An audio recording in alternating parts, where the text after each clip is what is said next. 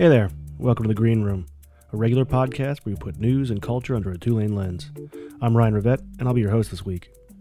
So, until a couple months ago, what I'm about to do would have been deemed incredibly foolish. It would be a one-way ticket to a lawsuit. Seriously. So check it out, here goes. Happy birthday to you. Happy birthday to you. Happy birthday, dear Patty. Happy birthday to you. Yep, that's it. Until September of this year, playing Happy Birthday on the radio, on TV, or on the internet without paying for it was almost guaranteed to get someone sued. In fact, have you ever noticed that the waitstaff at your favorite chain restaurant doesn't sing Happy Birthday? That's not a mistake. If you sang it in your house, that would be okay, right? If you sang it at a restaurant, public space, not so much, right? That's Elizabeth Townsend Gard. She's a professor at the Tulane School of Law, and her expertise is copyright law. She's going to talk us through the story of what is arguably the most famous song in the world, and the legal case that decided that the owner of the song, Warner Chappell Music, was improperly collecting royalties for decades to the tune of a couple $1 million a year. Yep, you heard that right. An estimated $2 million a year for Happy Birthday.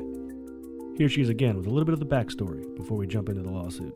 The song was written by two sisters, and they were pretty litigious. So when it started getting used in the 1930s, they were suing for royalties then. So it's always had a reputation of being carefully protected, and you have to pay royalties and all that. It always had that in the history. So the melody, we know the history of the melody, and we know this in the public domain. And it goes back a long way. So in 1893, Mildred Hill and Patty Hill wrote Good Morning to All. And that was for kindergartners, and it's for them to learn sort of how to sing, and it was a simple melody. So I think Mildred writes the music and Patty writes the lyrics. And they work together, and there's well documented how they work, and they try something out, and then they bring it to school. That was registered. That song, Good Morning to All, was registered. And the way it worked with copy, you didn't have to register your works, but to get certain protection you did. So they registered the works like they were supposed to, and then they renewed it. And the way copyright law worked under the 1909 Act, the previous act, is you got 28 years as long as you did everything right, and then you could renew it for another 28 years. And so they did that. Since 1988, Warner Chappell has owned the rights to the ubiquitous 8-note song, and they have protected that copyright aggressively, requiring fees ranging into the six figures. This year, two filmmakers making a documentary about the song's origin filed a lawsuit after the publisher charged them $1,500 to use the song. The case hinged on a few things. Townsend Gard has more on that. And so, according to the court case and everyone else, the Good Morning music expired in 1949.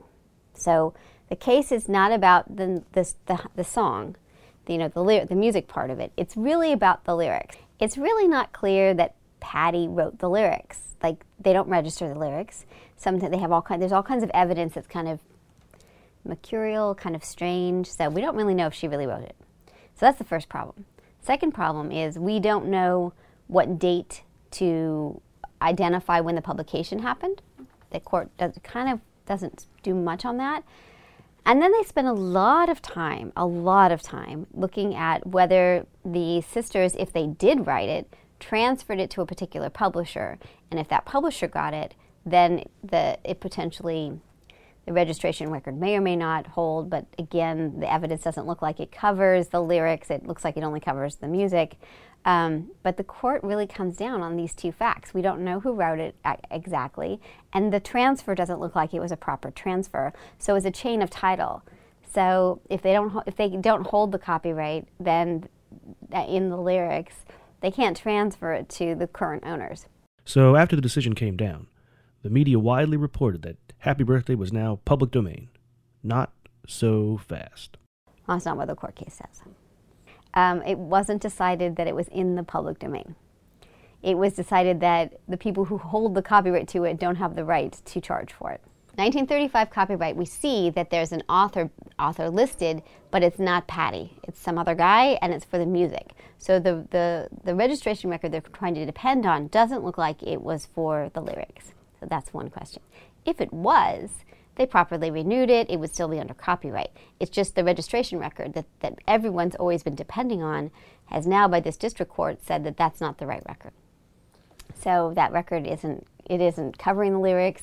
We don't know who the authors are. And even if it is, there wasn't a proper transfer of the lyrics to the owner at the time. And we have all evidence in here that Happy Birthday to You is in 1901 and 1922. There's lots of different suggestions that it was before that 1935 date.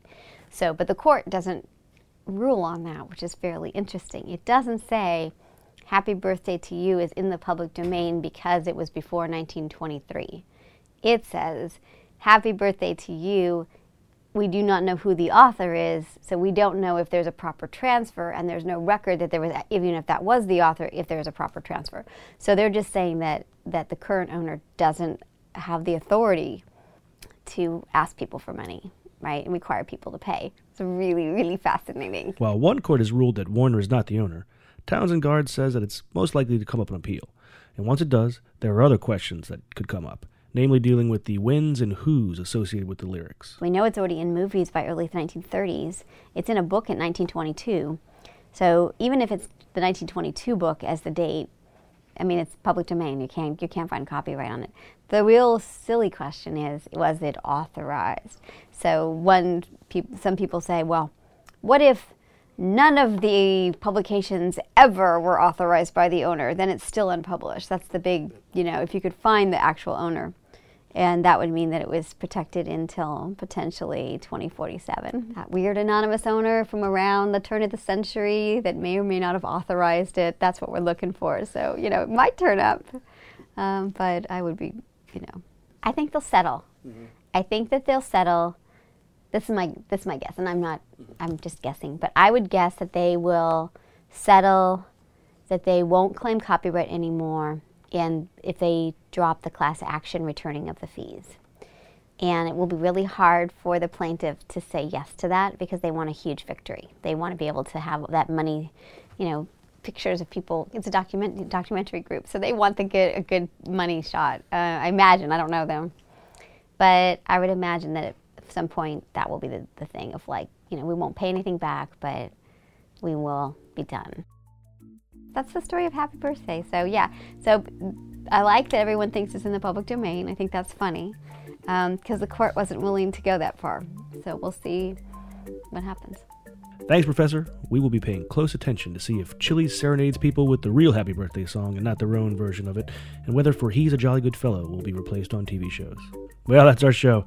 Special thanks to my coworkers for that rousing version of Happy Birthday you heard earlier.